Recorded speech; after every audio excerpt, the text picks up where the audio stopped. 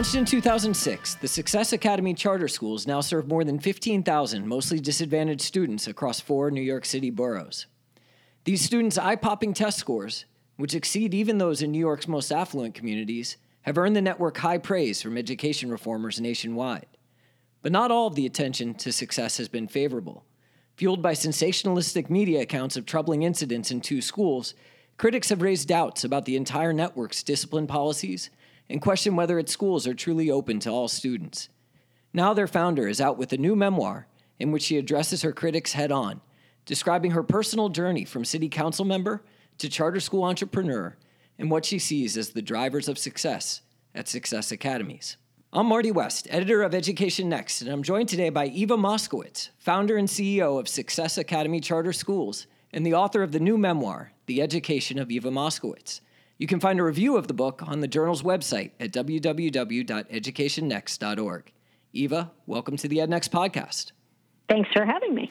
Well, it's great to have you, and it turns out that this is the 100th episode of the podcast, and I can't imagine a better guest with whom to celebrate that anniversary. So let's jump in.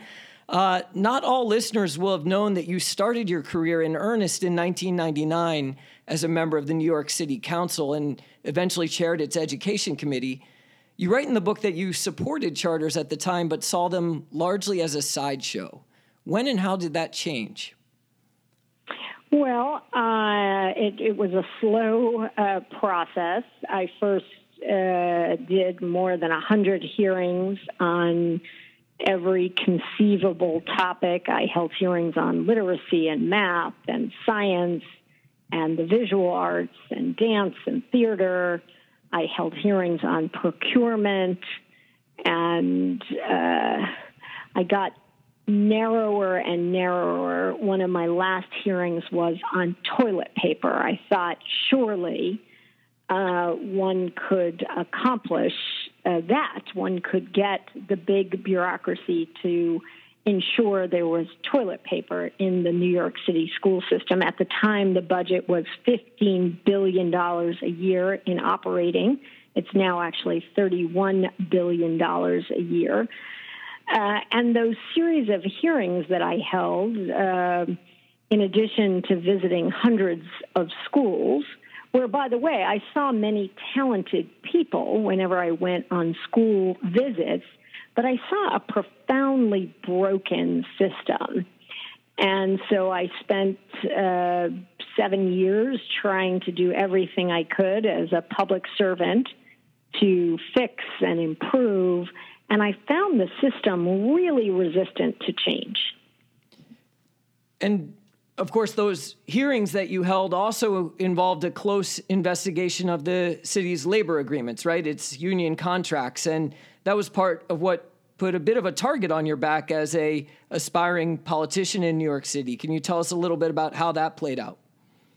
Sure. I held hearings on the teachers' union contract, the principals' union contract, and the custodians' union contract. And that was, at the time, the third rail. And I knew that by looking under the hood and reading those contracts and studying them and asking questions about them, that my political career might very well be over. And in fact, the teachers' union told me so, that if I held these hearings, they would take me out. And they were true to their word. But I did hold the hearings, and I think it is in part responsible for the fact that now you can talk about the labor contracts as one of many important topics on why the schools are delivering the results they are delivering. I think that's right. And, as you mentioned, the union did take you out effectively by contributing to your defeat in a race for borough president of Manhattan. But that led to the opportunity for you to open your first school in 2006. And when you did so, you sought to replicate almost immediately before even establishing a track record of results with the goal of opening 40 schools within a decade. And so a recurrent theme in the book are these decision points about just how quickly to expand. And at every stage, you made the decision to do more. This obviously made your job more difficult and only increased the political opposition facing all of your schools. Why was it so important to you to grow so quickly? Well, it wasn't about growth. It was really about the great educational suffering. If you've ever been to a lottery or held a lottery, or you saw one maybe in Waiting for Superman, or the movie, The Lottery, the documentary, The Lottery, it's really painful. The demand far out exceeds the supply. Last year, we had 17,000 applicants for 3,000 seats. And so 14,000 children were not lucky enough to get a world-class education. So it was that educational suffering, which was part of the decision-making. But the project from the get-go was not to sort of create a boutique model of success. It was really, at scale, could you get extraordinary quality? As I began to conclude that the system was fundamentally broken and exceedingly difficult to change, the urgency around creating an alternative model at scale that was exceptionally good became more and more urgent. Because of the network's rapid growth, another of the book's themes is simply the challenges of managing a growing organization. And you discuss several ways in which you had to formalize policies across the network. First, by adopting a policy on staff dating, guidelines on physical interactions with students, a more standardized approach to determining a teacher's pay.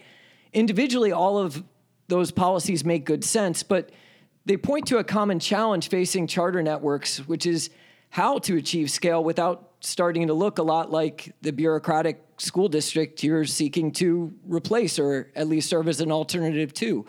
Is that a tension you feel in managing success? And if so, how do you navigate it?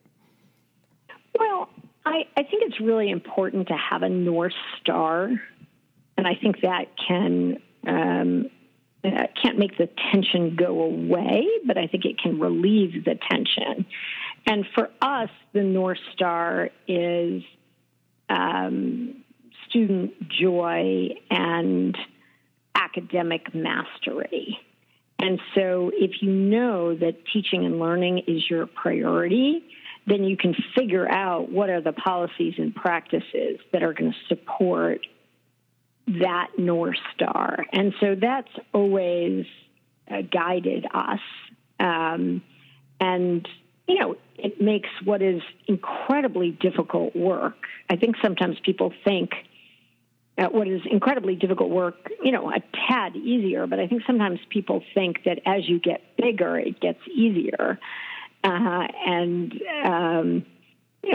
Teaching every single child to read and to read well is really, really challenging when the kids are little. To ensure that all kids are mastering algebra in 8th grade is really, really difficult. To ensure that all kids by 11th grade have a mastery of 65,000 years of human history, that's hard. And so it doesn't actually get easier. As I said at the top of the episode, the academic results at Success really speak for themselves.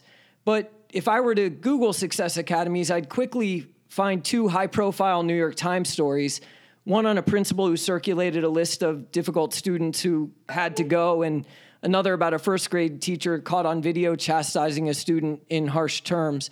You make a strong case in the book that these episodes were atypical, even on the part of the educators involved, and that you had already taken action to address them before the stories appeared. But you conclude that they've had staying power because they fit the dominant narrative of charter schools. What is that narrative, and what does it miss about schools like Success? Well, I do think that there is a dominant narrative, and I think it stems, the dominant narrative is that charters don't educate special ed kids, and the only problem with that is that, at least at Success, we do.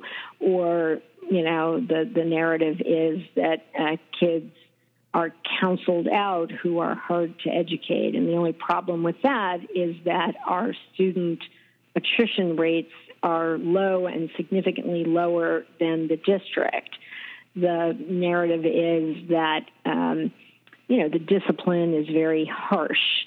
And the problem with that is that our schools are warm and loving places, and in 12 years, we've only expelled one student. So the data does not match the narrative. And then the question is, well, why does the narrative exist if it's not true? And I would argue that it is a narrative that is put out often has a very particular source, kind of unions and the attendant alphabet groups, or folks who've never been to see our schools or have never studied the data. But I also think that, we're threatening to the system because we prove that there's nothing wrong with the children and that there's a system that is really harming kids by not allowing them access to educational excellence. And I think at the heart of the matter is kind of the threat there that, we're not intending to threaten, but we do by our very existence. You just made a comment about the harsh discipline at charter schools being sort of in some ways a myth. At the same time, you do defend the value of suspensions as a disciplinary strategy and even include their use as one of 16 core principles you offer at the end of the book that success is committed to. And this certainly runs counter to recent conventional wisdom in education that we should be minimizing exclusionary discipline at all costs. Why should suspensions still be part of educators' toolkits? Yeah, and I would just point out, Marty, how recent that is, right? This is a very new perspective that somehow suspending a kid for one day is going to somehow harm them. I don't find that to be the case, and I do think schools have an obligation to protect the safety of other children and, frankly, even the teacher. Teachers are often bitten at work. We had a child throw a metal stool at a teacher's head, and she had to be brought to the emergency room. You do have to make sure that kids and families know that there are standards of conduct that must be abided by. And so I think it's, people are living in a little bit of an idealized world where they can't imagine a kid being violent towards other children or towards adults. And it can be unsafe to work in schools. It can be unsafe for other children. I mean, witness what terrible tragedy happened in New York at Urban Assembly. We have one kid who's dead, another's in a coma, and another's in jail. Violence is unfortunately part of our school system, and we have to find effective ways to address it so that all students and staff are safe. Another area in which the book will challenge at least some readers' beliefs is standardized testing, the role of which you defend rather vigorously. What do critics of standardized testing get wrong? Well, I think there's an assumption that because there are bubbles and multiple choice, that it has to be rote and unthinking. And that's just not the case. There are good tests and poor tests. There are good multiple choice tests, and there are poor written response tests. Tests can be of high quality or of low quality. In the case of the third through eighth grade tests, we don't have a choice, by the way, as a school, whether we take them. It's mandated in New York State. And we find often that very affluent people pay to get their kids tutored on tests. Look at the SAT preparation. It's big business. People pay a lot of money to get their kids prepared for those tests.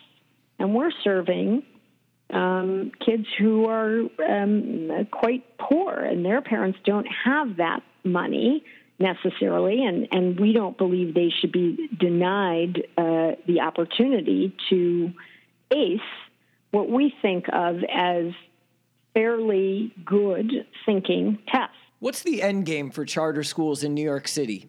Do you envision a day when all of the city schools will operate as charters, as is basically the case now in New Orleans? Or is that even the right goal? Well, I think there's an awful lot of resistance, political resistance from the unions and certain politicians. So I think in the near term, that's going to be a little hard. But we surpassed the 100,000 mark in New York, and it took 18 years to get there. And I think we will be at about 200,000 in the next 4 or 5 years, and that will be 20% of the students. Let me change tack slightly to ask you about another aspect of the book. You interweave the story of success academies with your fascinating family history, starting with your maternal grandparents' immigration to the U.S. from Poland in the 1930s. Why did you include this material side by side the launch of Success Academies? Well, the book is my memoir, and obviously my personal history is part of that. But I do think it is important to know the difficulty and tenacity of my grandparents. My grandfather is a Holocaust survivor, as is my mother, and his commitment, as you can see from the poetry, to a just society and his personal travails in escaping Austria, has affected my mother and, of course, me and the family. And I was fascinated to learn that my great-grandmother was an indentured servant in Harlem, where I started my first school. And not many people know that Jews coming from Poland entered into indentured servant relationships. My grandmother was one for 7 years before she got her freedom. And I think that struggle and that persistence and that tenacity has been passed down. And it's part of where I get my inspiration when the going gets tough to keep on going. You're an historian by training. How will historians look back on the school choice movement? Well, I don't know about the school choice movement per se. I think when people look back on these battles, it's just going to seem utterly crazy. That people were opposed to science 5 days a week, inquiry-based science. People opposed schools that offered, black and brown kids from Harlem, Bed-Stuy, the South Bronx, chess as part of their curriculum, and the unions and politicians were opposing that. I think it's going to seem strange. And mind you, Marty, in New York, as I mentioned before, we are spending $31 billion every year, and the vast majority of schools are not teaching kids to read or count on the most basic level. You started your career in politics and admit in the book that part of you would still love to be mayor of New York City. Clearly, a decision to enter politics, again, is not one that you've made at this point, but how and when do you think you'll make it? I really can't answer that question, but I can tell you that, I feel very compelled to finish it's never finished, but complete what I've started. I have 12,000 kids in elementary who don't have a middle school or a high school to go to. And at this very moment, I am battling with Mayor de Blasio to get space, even though there are 65,000 empty seats in 112 chronically underutilized buildings with more than 300 seats. And so I've got to make sure that our kids get to go to middle school and high school before I think about other things. My guest today has been Eva Moskowitz, founder and CEO of Success Academy's charter schools and the author of The Education of Eva Moskowitz. You can find a review of her book online at educationnext.org. Eva, congratulations on the book, and thanks for being part of the podcast. Thanks for having me. You've been listening to the EdNext podcast. If you like what you've heard, be sure to subscribe on Apple Podcasts, Stitcher, Google Play, or another platform so that you don't miss an episode. And while you're at it, be sure to check out our archives, where you can find each of the 100 episodes we've recorded since we launched in 2015. Talk to you next week.